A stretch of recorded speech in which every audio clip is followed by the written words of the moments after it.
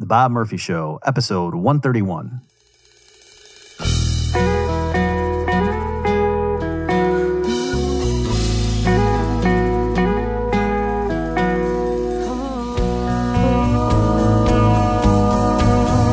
There's a tidal wave coming. What you gonna do? Get ready for another episode of The Bob Murphy Show, the podcast promoting free markets, free minds, and grateful souls. It's your source for commentary and interviews conducted by a Christian and economist. Now here's your host, Bob Murphy.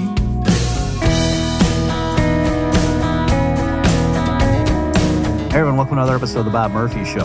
Well, if the prior episode on modern monetary theory with Rowan Gray was the broccoli, as I described it, this one's more of a pizza. It might even be borderline dessert, because it's going to be a very fun discussion. The guest is Brett Veinotte. He is the host of the School Sucks Project. He had a career in education. He has been the vice president of a tutoring and educational consulting company in New Hampshire. I'm just reading from his bio here. He began working as a counselor and outdoor educator at a boarding school in Vermont in 2000. He then taught at a private day school in Manchester, Vermont from 2004 to 2006. But what he's known for, again, is the School Sucks Project, which it's a podcast, a YouTube channel, an online community dedicated to redefining education. We talk a little bit about Brett's background first, including a certain other podcast that he was affiliated with that some of you may know. And then we go into all the projects he's working on. It's a real fun discussion. So I hope you enjoyed my conversation with Brett Veinotte. Well, Brett, welcome to the Bob Murphy Show. Bob, it's great to be here. So, Brett, I think a lot of my listeners know who you are. And so what I typically do with a guest like that is give you a chance to first just explain, how did you get into this stuff? And, whatever, what's the little bit about your background story of your origin story? Yeah, absolutely. Well, my project is, School Sucks. It's a podcast, it's a YouTube channel. It's an online community. And I started doing that all the way back in 2009. And I think it was the outgrowth of just a lot of frustration I had working in private educational services. My education career ran pretty much through the entire decade leading up to me starting the podcast and it taking off in maybe 2010. So I had been a special ed teacher. I had been a private school history teacher. I had run a business doing SAT and college consulting. And at every stop, sometimes, Bob, I say I was just lazy and I was looking for a way out. Mm-hmm. Like, boy, this work kind of sucks and it doesn't feel good. Mm-hmm. And I don't feel like I'm helping people. And those are just feelings. So I need to find the reason why this is not the thing for me to do. And fortunately, the system is incredibly flawed and corrupt. So it was always easy to find, a pretty tangible, logical reason to move on to the next step of my careir. And when I started the show, can I stop you for a second? Yeah, let me just, because, so one thing before I forget, I want to establish, I didn't realize it because Tom and I had you as a guest speaker on the Contra Cruise, and you did a great job, by the way, very interesting. And I didn't realize that the title "School Sucks" it had a double meaning. So of course, the obvious one that sounds like any sixth group, yeah, school sucks, but also it was that it sucks the life out of you or something. Yeah, well, that it was a frequent quote that I heard from students that I certainly said to myself during my 12 years in school. And, the more I thought about that statement, obviously, yeah, it had some power as far as marketing and attraction, and it was provocative. There's been a couple times along the way where it's I could have done better than School Sucks, but now we're stuck with it. On the one hand, my observation at the time back, 10, 11 years ago is I had some young nieces and nephews. They were really curious. They were really energetic. They had a lot of confidence. They asked why. They wanted to show you all of the things they could do, like a very mediocre magic trick or, a passable 3 or 4 year old joke that they had learned. And, they just had all of this energy, that natural teacher that I think we all have inside that is mostly like around curiosity was very alive in them. And at the same time, through my work, I was tutoring and consulting AP level varsity athletes, kids who, were potentially Ivy League bound, and they couldn't even look me in the eye. They mumbled when they talked. They had no passion. They had no energy. They had no excitement about learning. And I think the reflection that I did was like, all right, well, what's in between these two phases of life, right? And it's 12 years of school. And that kind of sucks these natural gifts out of too many people, at least from my observation. I'm not saying anybody couldn't get them back. In fact, my project was about deschooling and rejuvenating that, or reviving that natural teacher. And of course, the other meaning of school sucks is that it's a tremendous opportunity cost, right? Because everybody has to pay for school through property tax. I think a lot of stakeholders in communities resign themselves to this acceptance of, okay, well, this is the way it works. So it's actually eliminating the possibility of better options emerging because so much money, is crowding out potential alternatives. At least that was the case 11 years ago when I named the show that. Right. I think, the times are changing now for sure. Can I ask you also, because I've heard you talk about this before, then you mentioned how there was a phase where you were doing a lot of private tutoring for like SATs, and was it GREs also? I don't think I ever did the GRE. Okay, no. But SAT. All right. So I'm curious on that. Do you remember, did you feel like, oh, I'm explaining the actual material, so I'm really just teaching kids, or was it more like, oh, there's a trick for these kind of questions? You know what I mean? Like you're teaching to the test. Did you feel like this is a huge waste of time? I was teaching kids how to get a good SAT score, or were you actually teaching the material that they'd gone through for years and nobody ever really showed them how algebra worked and you had to do it in 2 hours? I actually thought, so glad you asked that. This is one of my favorite subjects. I actually thought that studying to do well on the SAT was one of the greatest educational Opportunities that a lot of 21st century public school students get, right? Because if you think the SAT is not really a test of things that you learned in school beyond some very, very basic things. It is much more of a critical thinking test, right? So through studying for the SAT, people had opportunities to learn things that school had never taught, like how to make a persuasive argument in, on a very, very efficient scale, like 500 or 600 words, and what the elements of a persuasive argument are, how to use Latin and Greek roots in the English language to, expand your practical vocabulary by maybe thousands of words. And the kinds of math questions that were on the SAT were always the questions when we were given our math homework assignments all through high school, like do numbers 1 through 31 odd and stop right before you get to that little section called critical thinking questions. That's what most of at least the harder math questions are about on the SAT. So I would just delight when I was doing these classes, I would just delight in the opportunity to teach these things. And really, the only other place I saw this was when I was teaching history and not doing a great job, because back then, I just graduated from college and I was a nut as far as like the things that I was putting into these kids' heads. I was very, very oriented towards the left. I had lots of problems, and I owe all those kids an apology. But their faces would light up, That was something that I really enjoyed, where like, that kid, is that true? And to think that you could do that with math. If somebody told me when I was like 16 years old and I was struggling through whatever math I was in, Algebra 2 or Trig or whatever, that someday I would have the ability to light up kids' faces by revealing things about math. Like, what is the distance formula and how does it work? And why was this never explained? And what is pi? Why were you never told? Right. I would not have believed them. I would have just said, this is the most boring thing ever. I can't wait for it to be over. But that really excited me. And one thing that I noticed is the problem of the way school taught a lot of these things, which was drill and kill, like rote memorization. And I remember one kid getting particularly angry at me in one of these classes. I was teaching it at a high school in New Hampshire, and he had this outburst. He goes, "No one ever gave me a formula for how to do this." right? And it's like, well, there is no formula for how to do this. You have to think about it. It's a combination of maybe 3 or 4 things that you learn. So the SAT math was a kind of synthesis of knowledge that you had, but you had to figure out how to put that puzzle together in some cases. So I tried to be efficient. We had one course that was just like, here's like the quick and dirty best tips for working through a standardized test like this. And then we had a 10-hour course where we went into more detail about, more practice problems and things like that. But I always felt really energetic and like I was accomplishing something teaching that.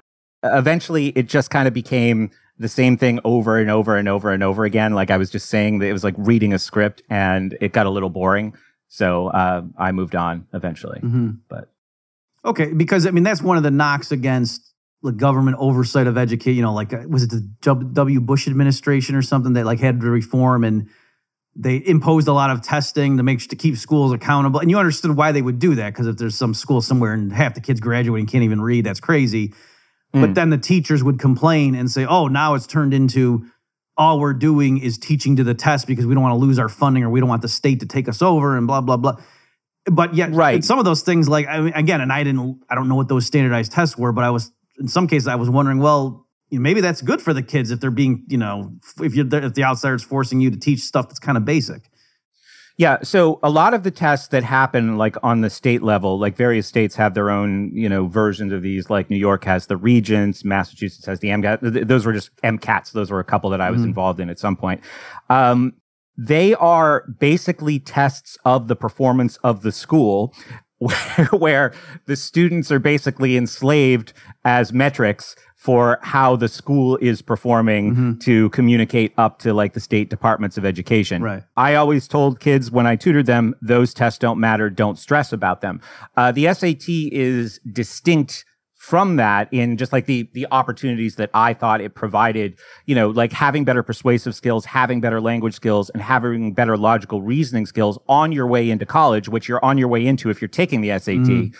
So I saw that as an entirely different kind of standardized test. Okay. Yeah. Also, I meant to bring this up before you talk more about the school sucks thing. Can you tell us a little bit about that important period of your life where you were part of the Wheels Off Liberty podcast? Yeah. Oh, Bob, thanks for bringing that up too.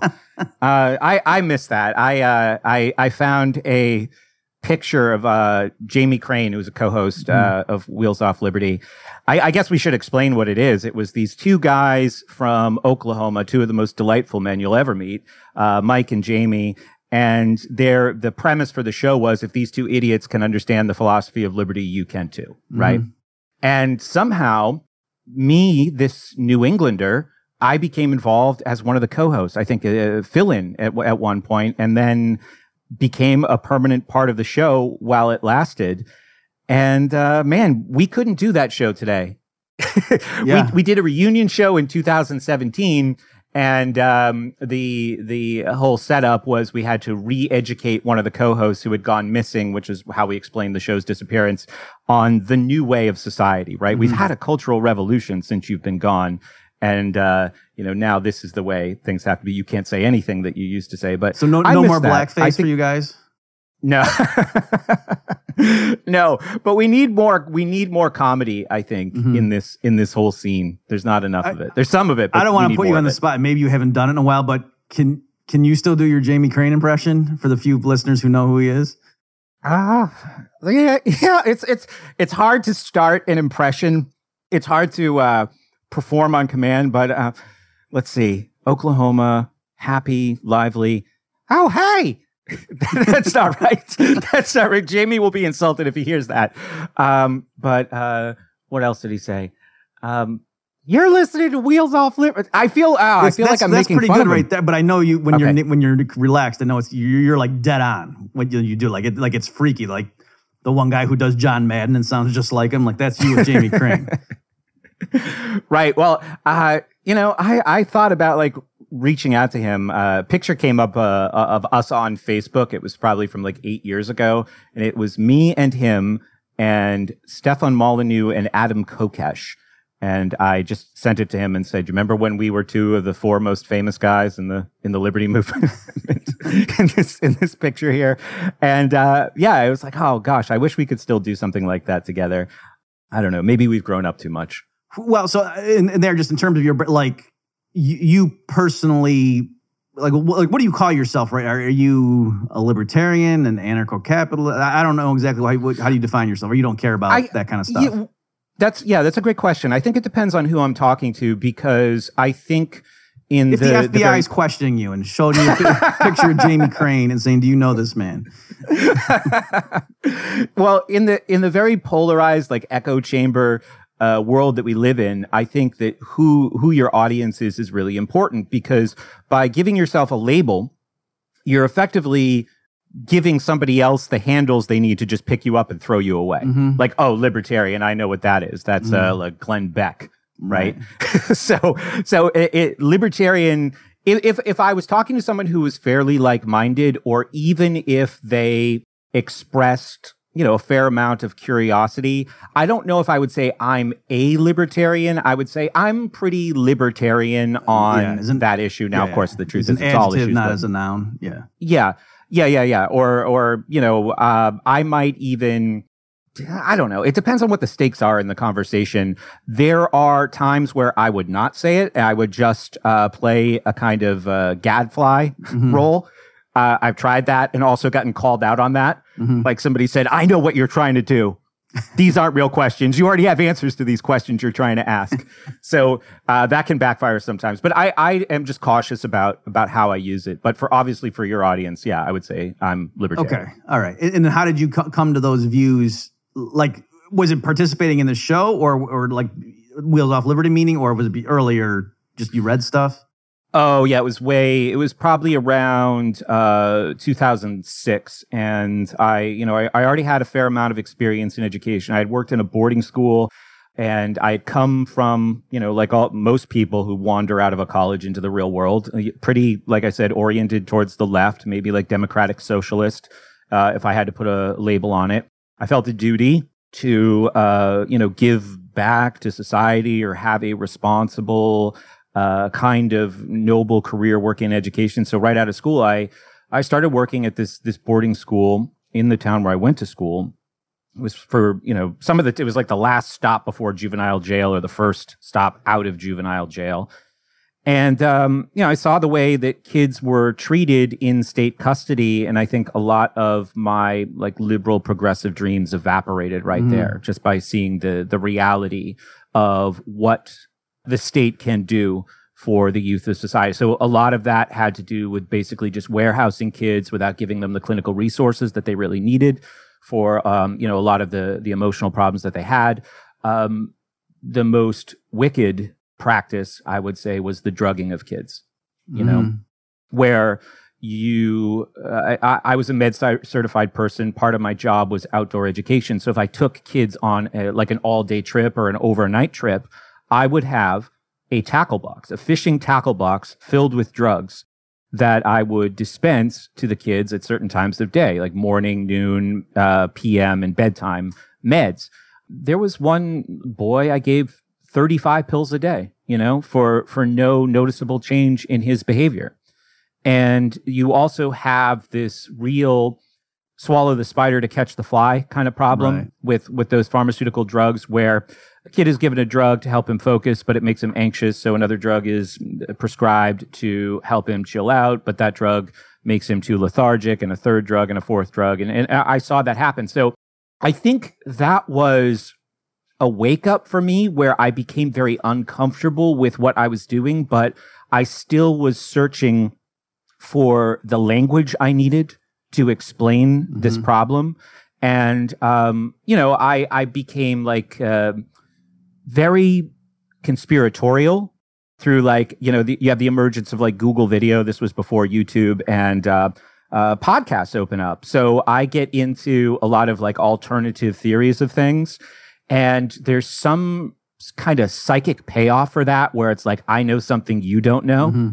And then, and certainly like, graduating from college and being progressive satisfies that, intellectual and moral superiority, like I'm better than other people, because that's such a huge problem today anyways. People have their identity so wrapped up in their beliefs. That's why they melt down when their beliefs are questioned. But, just on a basic level, there's a satisfaction in feeling like you're on to something that the average person isn't. So enter libertarianism. This is like the best discovery ever for a person who. So I'm saying that like I didn't go into it for the best of intentions. I was like, this is the best set of like intellectual and moral shaming tools ever created, and I will embrace it fully. So I was fairly reckless at first. I burned a lot of bridges. I wish that the understanding of the philosophy of liberty came packaged with better communication skills, which is one of the projects we've taken on at School Sucks, is how to basically, you've got a lot of heavy information to move. Right. You know this through what you do for sure. How do you build like the bridges, the connections to people that are necessary that can support the weight of that information moving across? Because you're talking about rocking people's whole world, right? To basically knocking out the foundation of everything they believe, or every belief that gives them comfort if they're more, oriented towards the political mainstream. So there's a cautious approach that's required that I really didn't have. But I would say it was my first exposure was Free Talk Live. From there, I found Wes Bertrand, who is a really great thinker that not enough people know about. He had a podcast called Complete Liberty. And from there, he told me about Free Domain Radio. So that was like the 1, 2, 3. And I just consumed, I was commuting a lot for work. I think I was driving like 600 miles a week. So I had all the time in the world to listen to podcasts, either driving or riding trains around Boston. So I consumed a lot of that. And then it moved on to like reading Rothbard, For New Liberty, Ethics of Liberty. That was really the jumping off point for me. Okay, great. So do you want to, so that was a, good background. Now I sort of interrupted you. You're talking about the School Sucks project. So it's not merely a podcast. It's also, what is it? Is it an empire? What is it? Or a project?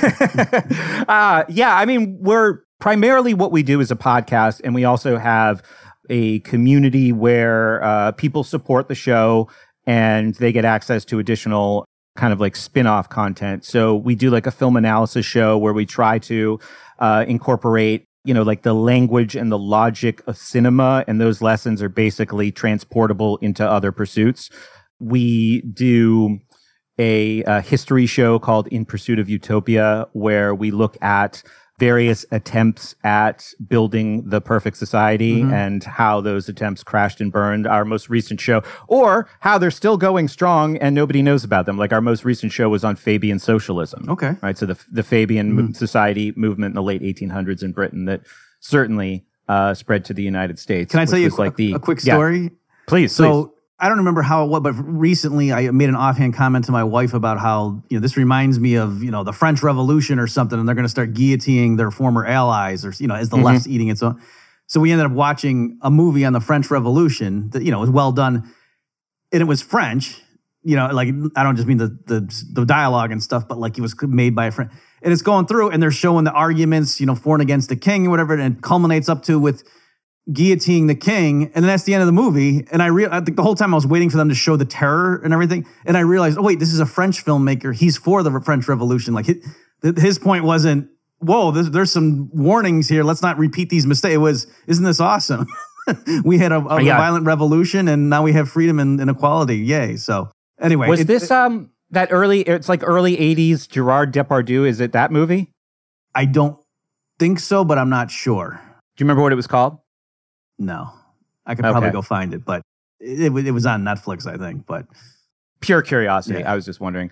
But my point just being, it's funny how like the lessons of history differ depending on who the person chronicling it is. But yeah, so that I think was a really important part of the exercise was to not force it and to really focus on the enjoyment of telling these stories without being super judgmental. Like the Fabians are a hard group, like George Bernard Shaw. That's a hard group to humanize, but that's a fun exercise to go through, to really try to put yourself in their shoes and to, understand their view of the world and how it led to those actions that seem so reprehensible looking back at them today.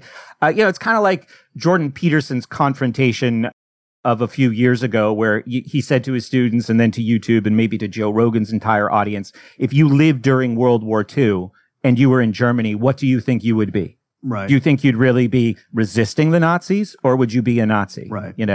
And so I think that it was a really valuable exploration to have the fun and the challenge of trying to understand these people, but also it's not going to be hard, especially in the chaos of today's world, to find connections, especially like in the French Revolution.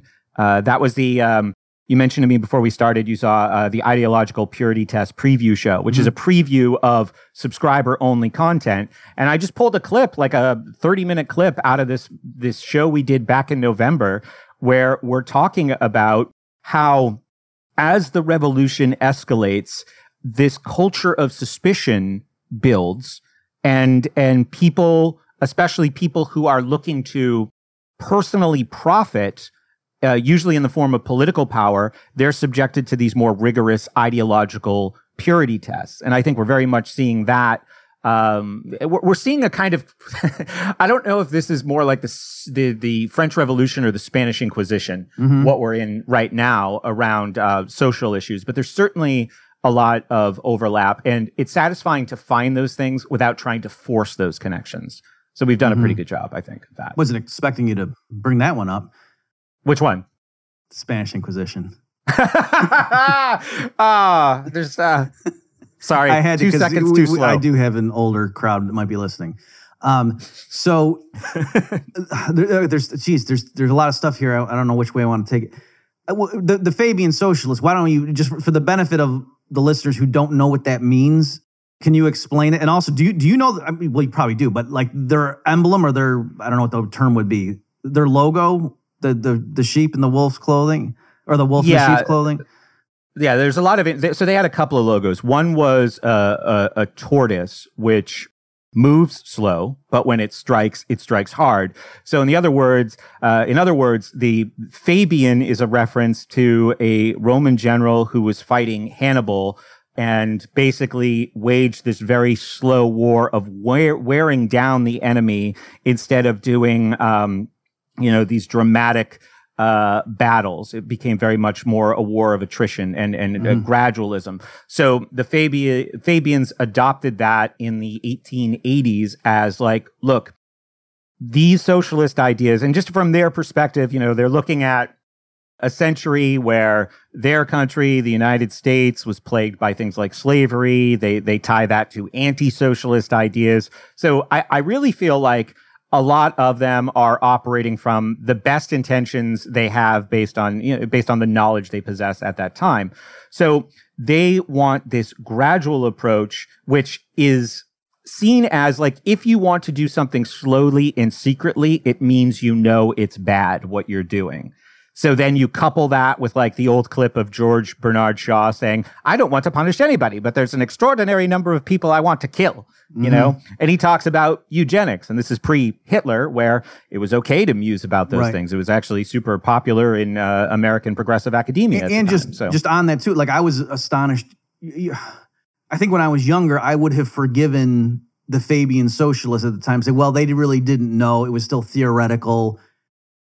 Socialism sounds great. I mean, even Hayek, when he was praising Mises, says, when I first came out of school as a young man, all the good men were socialists. And then Hayek is explaining, it wasn't until I read Mises' book on socialism that it like blew up my world and blah, blah, blah. So, that was just the way things were, turn of the century. But yeah, we were watching a lot of documentaries. When you're locked down, you watch a lot of stuff. And I didn't realize that, George Bernard Shaw has quotes praising Stalin, Hitler, Mussolini, all of them. Yeah. And I think that he's kind of an outlier. So to do that, what is that? The fallacy of addition, where you take a select example of somebody who is part of this group and then you apply the properties of that person to the entire group. I would say that despite things like those Shaw quotes and yes, the wolf emerging from sheep's clothing, which is a little bit more, I don't fully understand it, but I think there's a little bit more nuance to it than that. Yeah, it looks really bad. And plus the fact that they're doing something slowly and secretly, meaning that they know it's not good. I think what they understood was that, and this was better. It was really borne out by like after we have the Russian Revolution and the emergence of Leninism, which is like a more rapid revolution, like French Revolution kind of style, advancing new ideas that are going to upturn society. They needed the gradual approach for a world that had the kinds of values and traditions that America had. Right? That sudden change to a dramatically different economic system primarily would not work here. It would be immediately rejected and the opportunity would be lost forever. So, the Fabians moved from Britain, where they were very successful. They basically, I think they were behind the establishment of the Labour Party, which is one of the biggest political parties in Britain today. And you could look at certainly the United Kingdom since the end of World War II and say that if there is a Fabian plan in place, they've been incredibly successful. And I mean, you could make a pretty powerful argument that it's worked well in the United States too, right? And I think that one of the things I always talk about is when they rolled out No Child Left Behind, Obama, Common Core, like 10 years ago, I said in 10 years, so where we sit right now, people are going to say about this thing that's so controversial right now, that's so resisted right now, that is so, questioned, like what's really behind this right now. 10 years, people will be saying, how could we live without it? Right? So that gradualist approach is so dangerous because the tendrils that get kind of woven into everything make things almost impossible to extract. So you look at the entire institution of public school, let's say, where people were in the streets with pitchforks in the 1860s, in the 1870s, around this idea that they would turn their children over to the government. I mean, that was probably one of the most insanest things that had ever been proposed in America at that point. But now, only now, in the wake of this COVID crisis, are people questioning it to the extent, anywhere near the extent I think they should be. And that's obviously a process of gradualism, right? Horace Mann comes back from Prussia in the 1840s and the 1850s and goes, they got a pretty good system over there. They kind of abuse it, but certainly we could use it here for, good, in a good American way. And a law gets passed in Massachusetts. It gets practiced there. But it's like, oh, it'll only be for boys 12 to 16. It'll only be 3 days a week. And just as people are listening to this, just apply this to the current reformation of school, whatever school is going to look like, the surveillance state of school and the additional crackdowns in school and the additional spending in school around, coronavirus safety this fall. It's only going to be for this group of people. It's only during this amount of time. And then that law spreads to another state. And then it's like, all right, well, boys and girls, 16 to 12. And then it just, spreads and spreads and grows and grows and grows very slowly by, the time we're in the middle of the progressive era, a couple decades into the 20th century. I think every state has a compulsory attendance law. And now here we are 100 years after that. And there, up until this current crisis around this pandemic, there was never any possibility of it being effectively extracted from our society. So that, I think, is the danger of the Fabian approach. And it is in every institution, every government department. I would say it is ubiquitous today. Hey, folks, let's take a pause from the discussion to mention why you should contribute to The Bob Murphy Show. I don't want to do ads. I think that would change the flavor of the podcast. And so I rely on support directly provided by you, the listener. And so I'm going to ask you, if you like the show, the content I provide, and you haven't done so already, why don't you give it a whirl? Go to bobmurphyshow.com/contribute. And thanks for listening. Okay, so I do want to come back in a moment, and I've even written a note to myself. It's like a test-taking skill. You write notes down so I don't forget to come back to focus specifically on the school history and, Horace Mann and Prussian model and all that stuff. But just more generally, to finish that train of thought, I'm curious because the reason, again, this is on the top of my mind, is I was watching a different documentary where they were making the case that like, hey, doesn't it seem like no matter what the issue is, there's like 19 different things, like the environmental movement and whatever, abortion and this and that. So the guy was coming from a Christian conservative perspective, and all these different things, no easy divorce laws and and all this stuff, the public schools. And even though they seem on the surface to be wildly different things, yet it's always paving the way towards the government taking over every aspect of your life from cradle to grave. And so he was, the whole premise of this documentary, and that's what they were bringing up, the Fabian Socialists and quotes from like Bertrand Russell that are shocking from the 50s and stuff, saying this isn't a coincidence and this isn't a conspiracy theory. This stuff is all out in the open. Here, we can go read to you. And they're quoting from various people saying, this is our plan to take over society. And so the question, so the only issue would be, is it, oh no, it really was just a dumb coincidence, and these explicitly admitted socialists and or communists who wrote about the theory of this just got lucky, and other people happened to do the things that they recommended, but it wasn't because those other people were trying to further that. You get what I'm saying? Like, it's a neat little theory, and I'm just wondering, is that reading too much into it? And yeah, just because some guy said something in 1905 about this is how communism would take over doesn't mean that actually happened. It just kind of, the growth of big government is what it was. And I think it's more like the Rahm Emanuel way of thinking. Never let a crisis go to waste. And people have kind of waited in the wings with these designs on society. They infiltrate institutions. I know infiltrate is kind of a pointed word, and maybe makes them sound more diabolical, but these are people who are committed to these projects, and they know the places that they have to go, right? They go to state capitals. You can go to the most conservative states in the country, and the capitals are overrun with liberals and progressives, right? Like Oregon is, I was out in Oregon a couple years ago. It's a state of farmers and, leave me aloners. And that entire population is controlled by what goes on in two cities, Portland and Salem. Massachusetts, believe it or not, is very similar, where outside of Boston, you go into the western part of that state, and it's like the South. New York is upstate New York is the same thing. So, these people understood where they needed to position themselves to have this kind of influence. Obviously, right from the beginning, it wasn't just political, it was academic. And, today, certainly in the last 50 to 70 years, that positioning has been in the media as well. So people who are pushing for these ideas or socialism generally have an enormous kind of cultural head start in that outside of politics, and you know this all too well, they have disproportionate control and influence in academia and disproportionate control and influence in media. So they're in the places they need to be to use that Fabian expression, strike hard when the time comes. Well, can I ask you, I guess you might be answering, but because again, you're right, Rahm Emanuel, never let crisis go to waste. But on the other hand, I don't know if you're familiar with Naomi Klein's book, The Shock Doctrine. Refresh my memory. It sounds, I know Naomi Klein's book sounds really familiar. So she relies heavily on, I guess, Milton Friedman had a correspondence with Pinochet. And the idea was the public is not at all in favor of your radical laissez-faire ideas, Chicago school economists.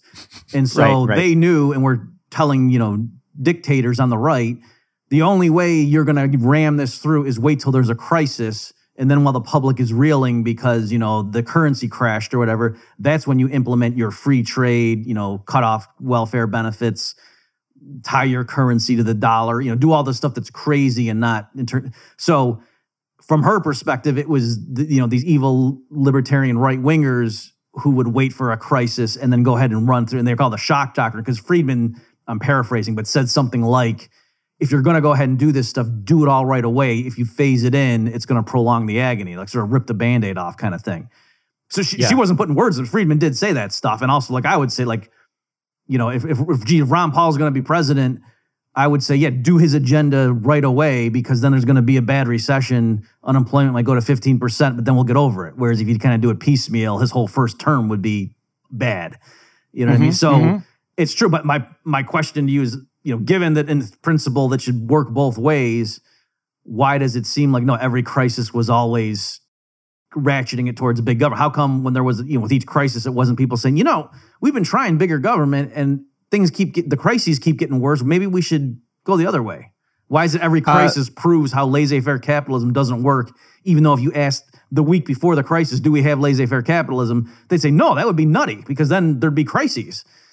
Yeah, I think, and this is just an observation from the last few years, is that a crisis is no time to look back, right? Mm-hmm. Because libertarians are real annoying. They always go, if you had done this, just in 1912, if this had happened instead of this, mm-hmm. and people go, sorry, idiot, it's 2008. Right. And we're in the middle of the biggest crisis we've ever faced in our lives, and we need to go forward. And so this can't be some academic exploration of what might have been 95 years ago. Mm-hmm. It's like the crisis is here now. I mean, that's why the crisis is such a perfect time to strike, because I think especially when you have this kind of, mass fear, obviously the capacity for reason is dramatically reduced, and people will always accept these, dramatic. I mean, look at what people have swallowed just in the last 4 or 5 months, right, in this country, right, around what is shaping up to be a pretty minimal danger for most people, right, and how government on the state and federal level seized that opportunity. Now there are other examples that I think are better as far as looking at the past versus how to go forward. But I think just the simple answer is people don't want to suddenly become involved in some academic exploration of cause and effect when the crisis is actually upon us. So libertarians in these conversations are kind of pigeonholed or caricatured as the people who have no solutions, right? Mm-hmm. You have no solutions. You're just talking about how it could have been if something different happened way in the past, right? Which kind of excludes us from the conversation, which I think is why this ratcheting effect just continues. Yeah. Okay. I like that. Yeah. And also, I think you're right that the people who are in the relevant positions, like the media, like in terms of framing the conversation, to not say, geez, look at how the Fed blew up the housing bubble. That's not something people would have gotten from CBS or something as of 2008. Right. That they are populated by leftists. And again, so the question was just, is that just because, artsy people tend to be on the left, or was it a deliberate? And I'm saying there were Saul Alinsky, take your pick, his mentor, going back saying, right now we don't have the votes, the culture's against us, the people believe in their God or whatever. So let's go ahead and take over the schools, and it was a strategy like this. So anyway, can we go back to, because I do want to talk about the virus stuff, because I know you got a whole project on that's interesting, but can we go back to the Horace Mann and the Prussian model? Just for those who don't know, it's not the case that from time immemorial, it was assumed that, you have a kid, and then when he reaches 5 years old or something, you hand him over 8 hours a day to get tutored by public school teachers. Where did that come from, that concept? Yeah, and I think we already hinted at this a little bit, that this was really the story of the boiled frog as far as the American people are concerned. There was it's interesting that we brought up Fabianism, because there was a very Fabian approach to this. And, I just think the whole school story is this increasing leverage of scientific managers, or people who had these designs on society through 3 revolutions. And they were all... Interestingly, they're all spaced roughly like a half a century apart. So the initial incursion is the Horace Mann travelers reports, where lots of people in industrial countries, so this included France, England, and the United States, were looking at places in the world that they thought were, something worth aspiring to. And one of those places was Central Europe, in the middle of the 1800s, in this kingdom of Prussia. Actually, this goes back to the early 1800s. So the Prussian system is very much about industrial and military obedience. And this is something that in the United States, in the middle of the 1800s, you have a coming industrial revolution and you have the end of the slave system. So having an institution that you can use as kind of a forge to not only standardize, you also have a huge immigrant influx starting around that time too. So to set up an institution as a forge where you can get a predictable, standardized and obedient citizenry out of it, this is first introduced to people as a kind of conspiracy theory. Nothing else would have made sense at that time than to import a system like this. If the system already existed and had already been like paying dividends for the aristocracy of Prussia and other places in Central Europe, why not bring it to the United States? Why not bring it to the United Kingdom? Why not bring it to France? So I would say that was the first and probably the most important revolution as far as shifting from what existed before to a collectivist approach. I mean, that was really it. It was family and community-based education to an industrial collectivist schooling, right? And 50 or so years later, it was the progressives who were seeking more of a secular utopia, people like John Dewey, who entered into, they didn't obliterate the Prussian foundation, right? Because you see how something that teaches obedience, conformity, and as a result produces a kind of intellectual apathy. Because, if you're outsourcing your ability to make decisions, or you're surrendering individuality to, the will of the group or the need of fitting into a group, it's an understandable impulse. But if those are the practices that school is teaching, obviously the outcome is going to be a kind of, intellectual, moral, spiritual apathy, right? If you've outsourced all that other stuff. So everybody wants to control the schools, understands its power. So the progressives are, just like it is today, we have the best ideas. We're the most responsible, the most moral. We're the party of science. So a lot of the science they were promoting back then would be extremely controversial today, things like eugenics. But they were the responsible scientific managers, and they understood that the forge could be used for their purposes. So schooling took a more progressive shape in the first half of the 20th century. And then it took a kind of behaviorist metric turn in the 1960s and 70s, where principles of Skinner's behaviorism were used to basically start this standardized test revolution, right? And what is often called outcomes-based education, which sounds nice and sounds responsible, but what was discovered by people who researched this in the 80s and 90s was outcomes-based education was very much about producing certain attitudinal outcomes in students. So using behaviorism plus, the science, these measurement sciences to form the attitudes, to better form the attitudes. And you think this is an outgrowth of the 1960s, where there's all kinds of cultural revolution and iconoclasm happening. And, that's not the best thing. That's very unpredictable. So I think this is kind of a response to that. And through outcomes-based education, we get things like Goals 2000 under Bill Clinton, No Child Left Behind under George Bush, and Common Core under Barack Obama. So, I mean, that's the story in the nutshell. But that first revolution, that first incursion of the Prussian schooling is such a dramatic shift, taking the responsibility of education away from families and communities and transferring it to the state. Yeah, so folks, I'll link to, Brett, I was mentioning before the show, I looked at you got this YouTube video that's got like 198,000 views right now called The American Way, and it links to Nazi Germany. And anyway, great stuff telling the story.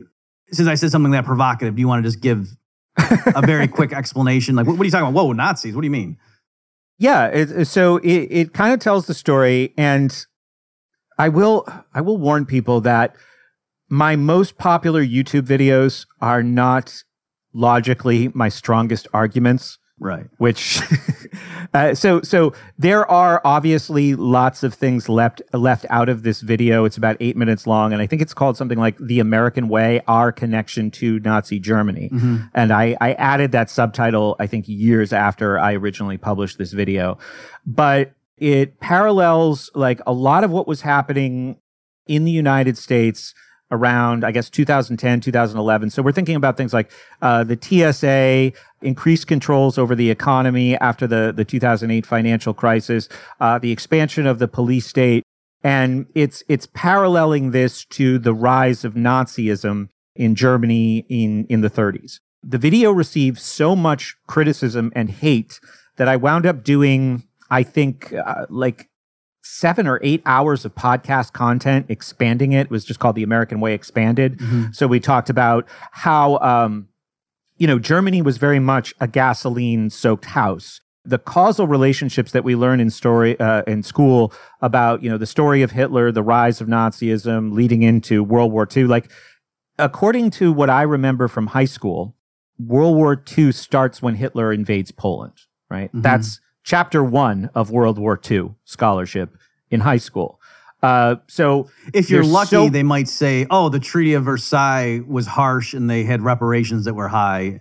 And then, Hitler said, why are we paying this stuff, or something like that? Right. Yeah. I think that I think you would learn that. The problem is it's just in an earlier chapter in your book, right? So even if it's mentioned again, you don't really see like the cause and effect of that. You don't see what happened in that sort of 20-year period of finger quotes peace between the two wars. Mm-hmm. So I think there's a lot missing, obviously, from the way the story is taught in school.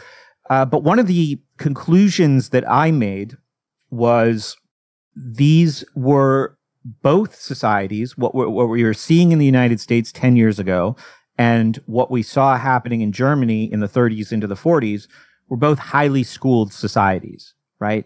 That had systems that taught this kind of obedience, that taught this kind of conformity. And again, it goes to that Peterson idea of like, you think you wouldn't be a Nazi, young American college student, if you had grown up in that situation? You were schooled to be that. Peterson doesn't say that, but I mean, I will add that to his statement confidently. So it's a lot to cram into 8 minutes. It obviously misses a lot, but I think it's for people who are curious about the claims of that video. There's tons more content that it shows Germany was obviously, like we're talking about with the Treaty of Versailles, a gasoline-soaked house, right? Hitler was a match that got thrown at it, right? Right. And we all know basically what happened next.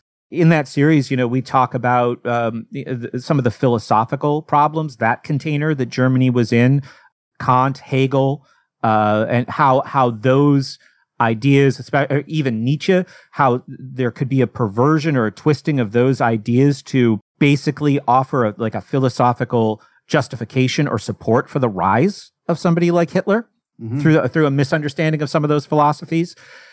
Not that those philosophies I think are perfect anyway, and just were perverted into that. The economic problems, obviously, the costs that Germany had to pay after the First World War. And one of the things that I actually missed in that series was a lot of the cultural problems. The Weimar Republic was having a very America in the second decade of the 21st century kind of cultural thing happening, right? In the 20s and the 30s. And there were a lot of people who had, more traditional values in Germany who were really tired of that. And they felt like, look, this is a first world country, and we're going to lose it to some kind of socialist or some communist revolution. So the fact that a right wing, or somebody who positioned themselves as right wing in a lot of ways, strong man could rise to power from that. I think I missed that in that video and in the series. But obviously, I would say that the parallels have only continued to emerge between our two societies. And Leonard Peikoff from the objectivist world wrote a book in the mid 80s called Ominous Parallels. Right? I would say it was an easy thing to do after 9/11 and the fallout from 9/11 to link those two worlds. But, Peikoff does it 15 years before 9/11, just kind of tracing, I think, more of the philosophical similarities and the the collaboration between the United States and Germany. I mean, there was a lot of it, right? I mean, America took their school system. Germany took some of their ideas about eugenics from American progressive higher education, and just put them into practice, which is how they disappeared from America. Like once progressives saw them practiced, it was like, well, maybe instead of like killing and sterilizing these people, we should try to be more like their parents or something. Right. Try a new approach. Right.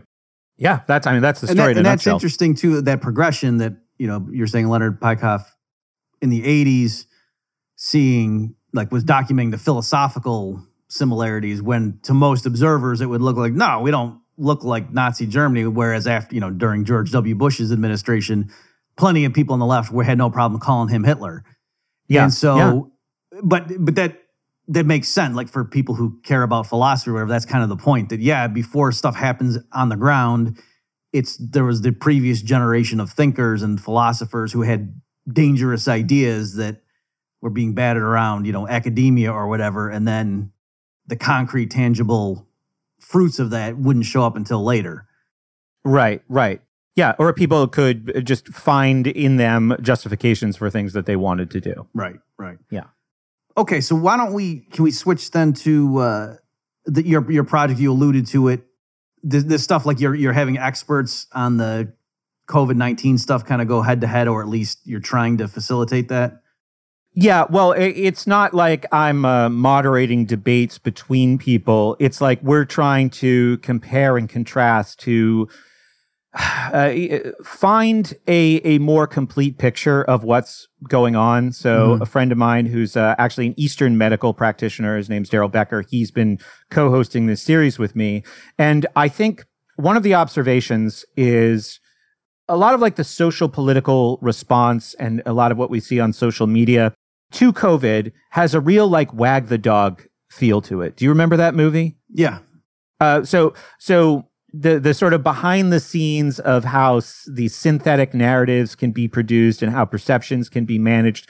So I said, all right, well, there's certainly a lot of BS going on here. And some people will see like, oh, there's an attempt this is propaganda. This is an attempt at some kind of manipulation. So the entire thing must be false. So that enter like somebody like David Icke, who will step forward and boldly say there is no coronavirus. There is no COVID-19. All right, that's a position. Does it go all the way to the end? Or where does the truth stop and the false begin? Right. So that was an investigation that I wanted to take on. And I think at this point, when I realize how much you have to kind of zoom in and zoom out, right? To like big picture, to like really trying to understand the fine details behind like the RT-PCR tests and, is the virus properly sequenced? Is the genome of the virus sequenced? Like all of these things, and like to the broader, like what are the implications for all of society? It's just been an exhausting exercise. It's taken a lot of time. And I think that what I'm hoping to model is that people can disagree about this and not melt down. My co-host and I don't see eye to eye, but we've had at this point, I think like 6 or 7 hours of conversation about it. And more importantly is this idea that I think Connor Boyack, you're familiar with him, right?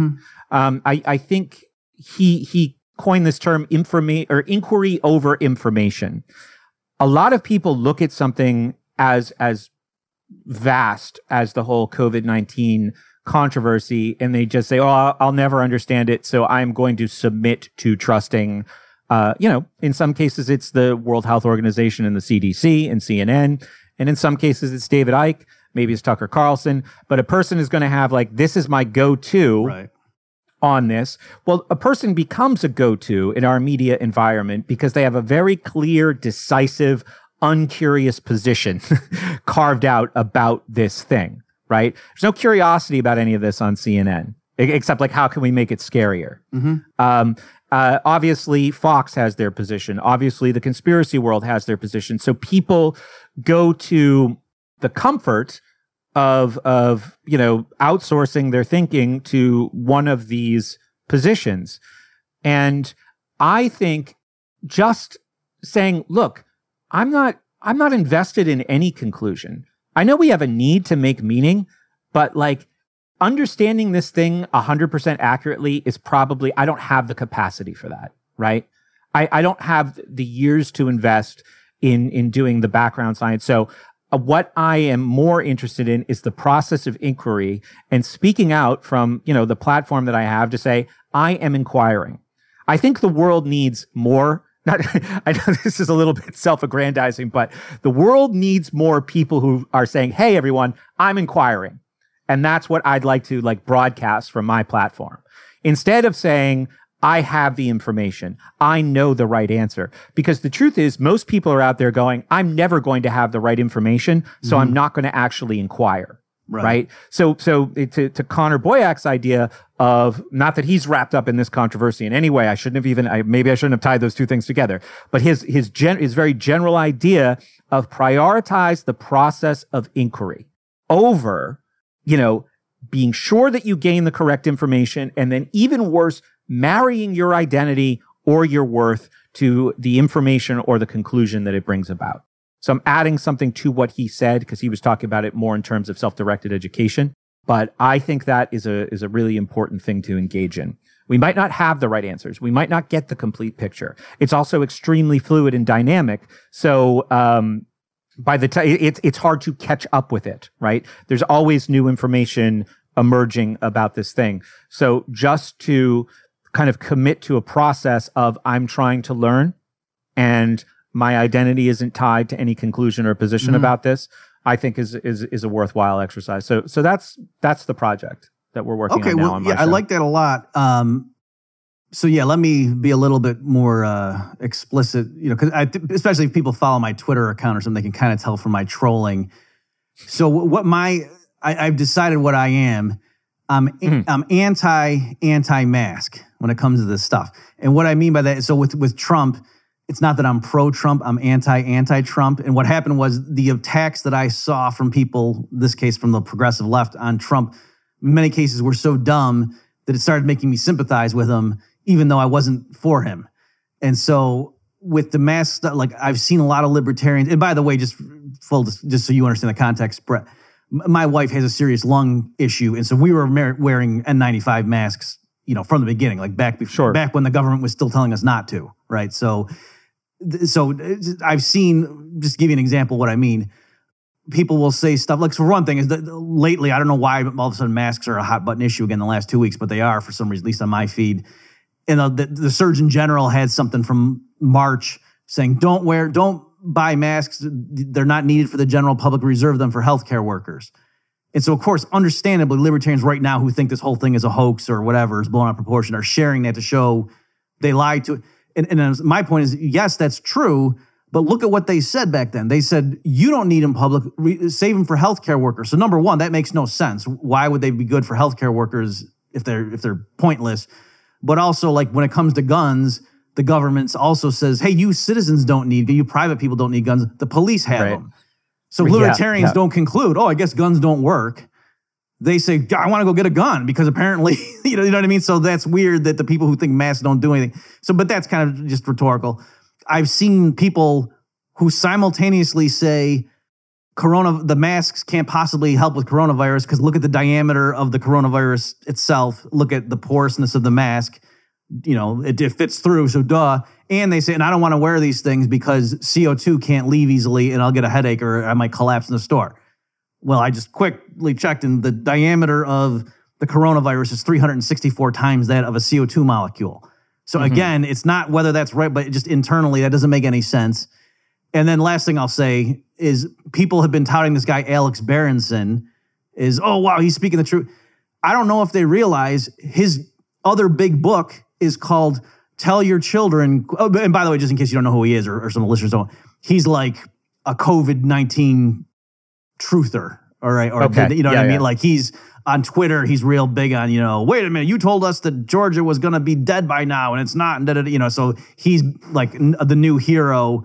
He's a former New York Times reporter of a lot of libertarians who, don't like all this lockdown and stuff. And my point is, okay, maybe he's right on this stuff, but this guy also is the author of a book called Tell Your Children, quote, The Truth About Marijuana, Mental Illness, and Violence. And I'm reading it from his website.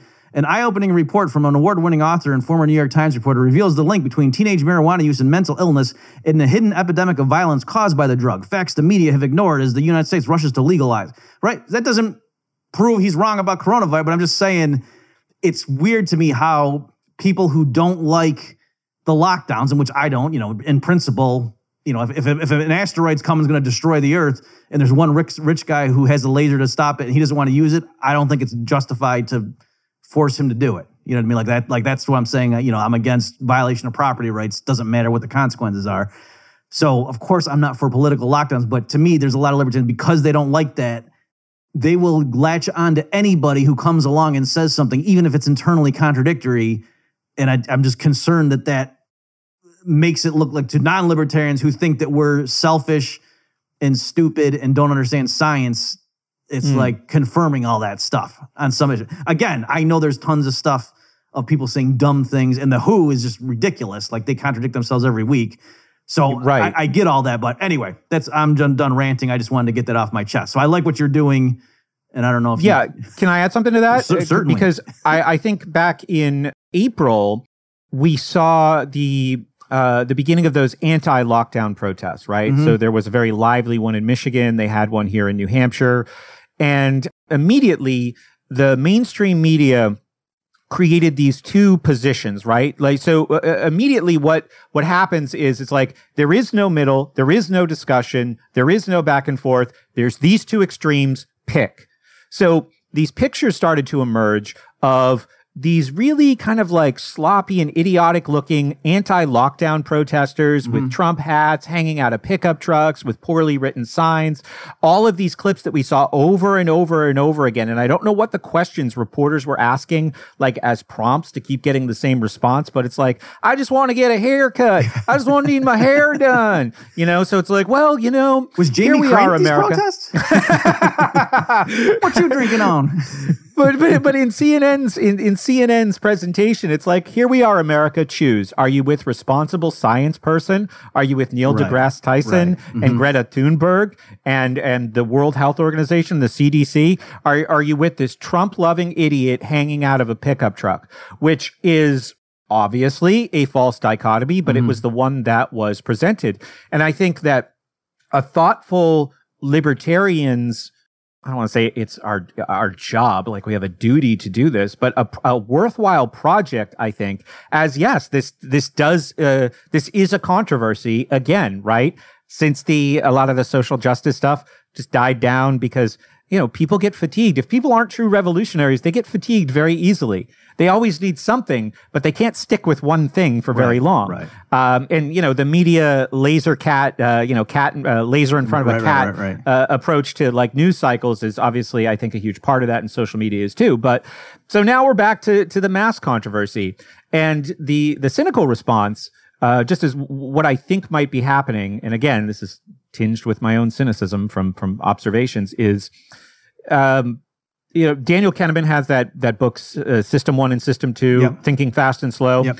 And so I think one thing that we've really seen in the last 5 years is people very impulsively act. They decide, right? But those decisions or actions are very emotionally driven.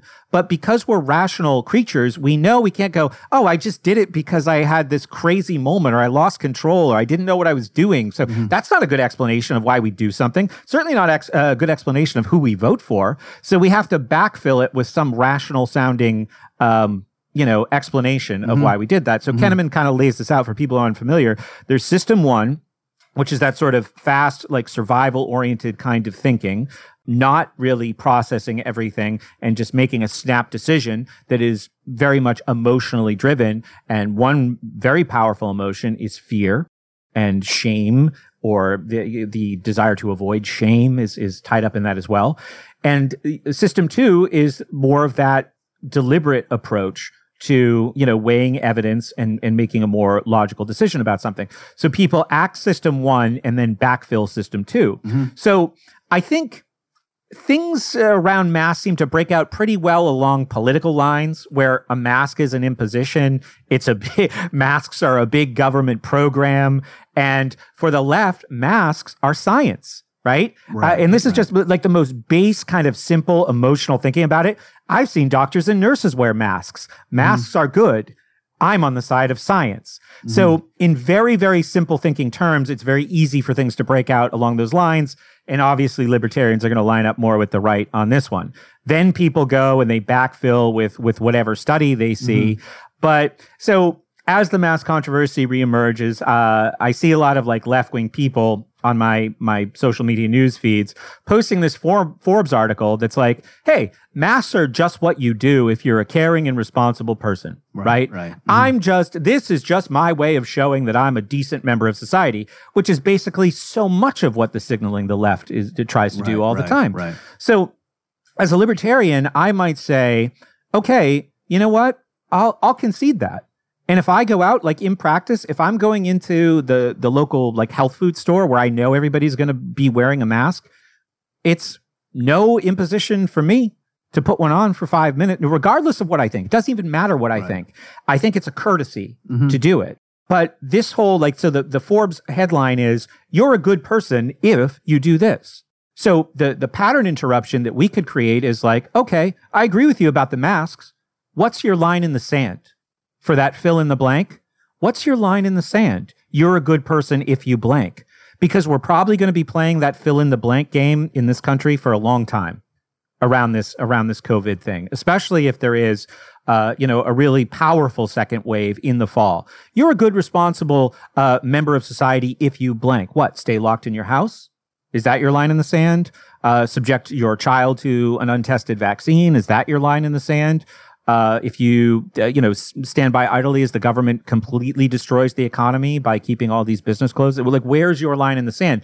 But know what it is, because the fill in the blanks are going to keep, coming for some time, I think. Yes. And I think, by the way, just so you know, Brett, I'm venting, because what I just said to you there, I don't think I've ever said that in all one spot yet. Like I said, people who follow me on Twitter and see me troll people, other libertarians, probably get a sense. It seems like something's bothering Bob. What is it? But so I said that because I know you've got the facts where like you can, respond the way probably half or 75% of my audience wanted to. So let me, again, where I'm coming from though, and I agree that, and that's why it's so infuriating, the stupid left, or not the stupid left, the petty dictator left. Yeah. So instantly, if something is good, why not just mandate it? Because they don't understand. There's a lot, like the American spirit and what, like a lot of things like that means now there's a bunch of people who on principle are not going to do it because they're like, screw you. You're telling me I have to.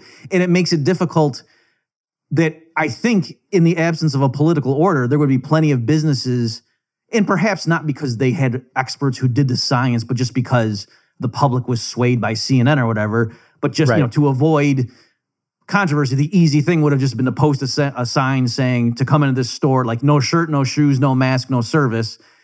And then it would have been a property rights issue. Now, again, so without any political order, and then, most libertarians, at least if they were to be consistent, would have to say, oh yeah, it's a store, even though I think it's stupid. If they want me to put a cloth around my face, I guess I have to because I believe in private property, or that's what I've been saying for 10 years on Facebook. And so, in other words, the same people who say private businesses have the right to post a sign saying no Jewish people can shop here, and the Civil Rights Act was stupid, they're right now going nuts about the horror of a store making me put a mask on. And the one thing they can link to say, no, I'm not being against it, is no, the government's making them, and I know no store owner in America would want me to put a mask on if it were really up to him or her. And empirically, I don't know if that's true, but we don't know because the stupid progressives mandated it. So there's that element of it. So it's like, for example, with 9/11, there's a wide range of libertarian views on that. Like some people think, oh yeah, government certainly overreacted. Some people go so far as to say it was an inside job. There's nobody who says 9/11 didn't happen. And I'm saying with the coronavirus, it's the weirdest thing to me where the spectrum has been expanded to include, no, there's no one dying from this. That's all, dying with COVID-19, not from it. And I've talked to people who literally believe this is nothing, as opposed to it's been exaggerated like crazy. And so anyway, do you want to? I'm just venting at this point. We need to vent. I think this is this. I'm glad that we've provided a forum for that, because I think I need it too. I was telling you before we started, I did a lot of it yesterday with Steve Patterson, who I know has been a guest on your show, and we just. I think the exploration that's really important is it's like, yeah, we understand just with the 9/11 example that there's lots of misinformation, there's lots of lies, there's lots of attempts at manipulation, right? But just because you have the presence of those things doesn't mean that there were no airplanes and the towers were knocked down by directed energy weapons from space. But right. That is like a form of an argument that exists around it. Mm-hmm. And obviously COVID-19 is no different.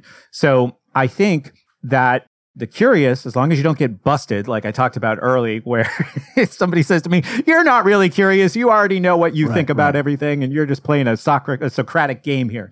But as if that's like, would they have said that to Socrates? Like, who do you think you are? Yeah.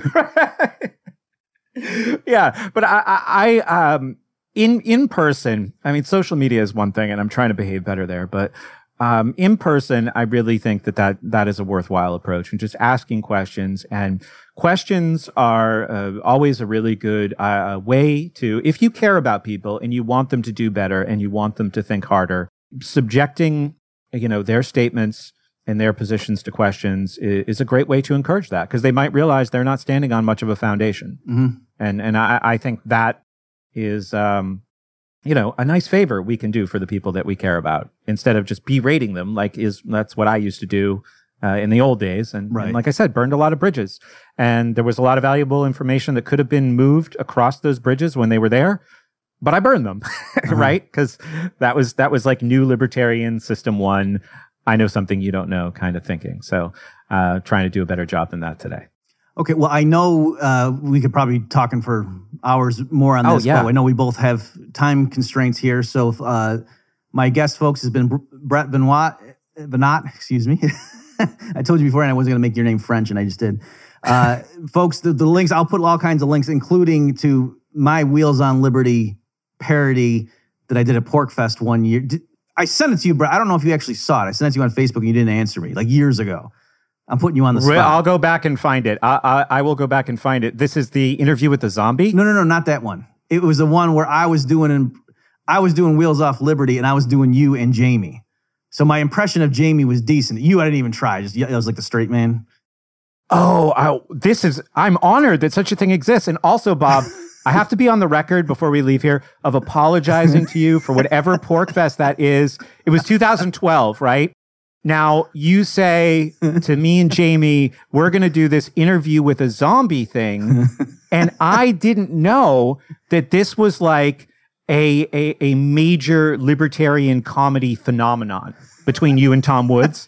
I didn't have that background information. Like, I didn't know that I should be honored to be interviewed by a zombie, because this is like one of the most viral, in 2012, it was probably the most viral libertarian video in the world. So I'm just kind of sitting there like, and we're on stage. And I'm going, I don't get what this is. Right. So had I known, I wish, because that's one of the, if I say, do you know who Tom Woods is? Do you know who Bob Murphy is? The first video I would show them is the bloopers from the interview with the zombie. So I blew it. But just so people get what was funny, you said, so again, folks, the setup, we're on stage and I'm the zombie interviewing you, and was Jamie there too? Yeah, Jamie was there. Yes, yeah. And because he said some dirty stuff that was funny. And I'm conducting the interview, folks, and Brett actually like says almost under his breath, like, you're just saying one word things. What do you want us to do up here? And I was like, because I'm a zombie. So anyway, that was good. This is good stuff.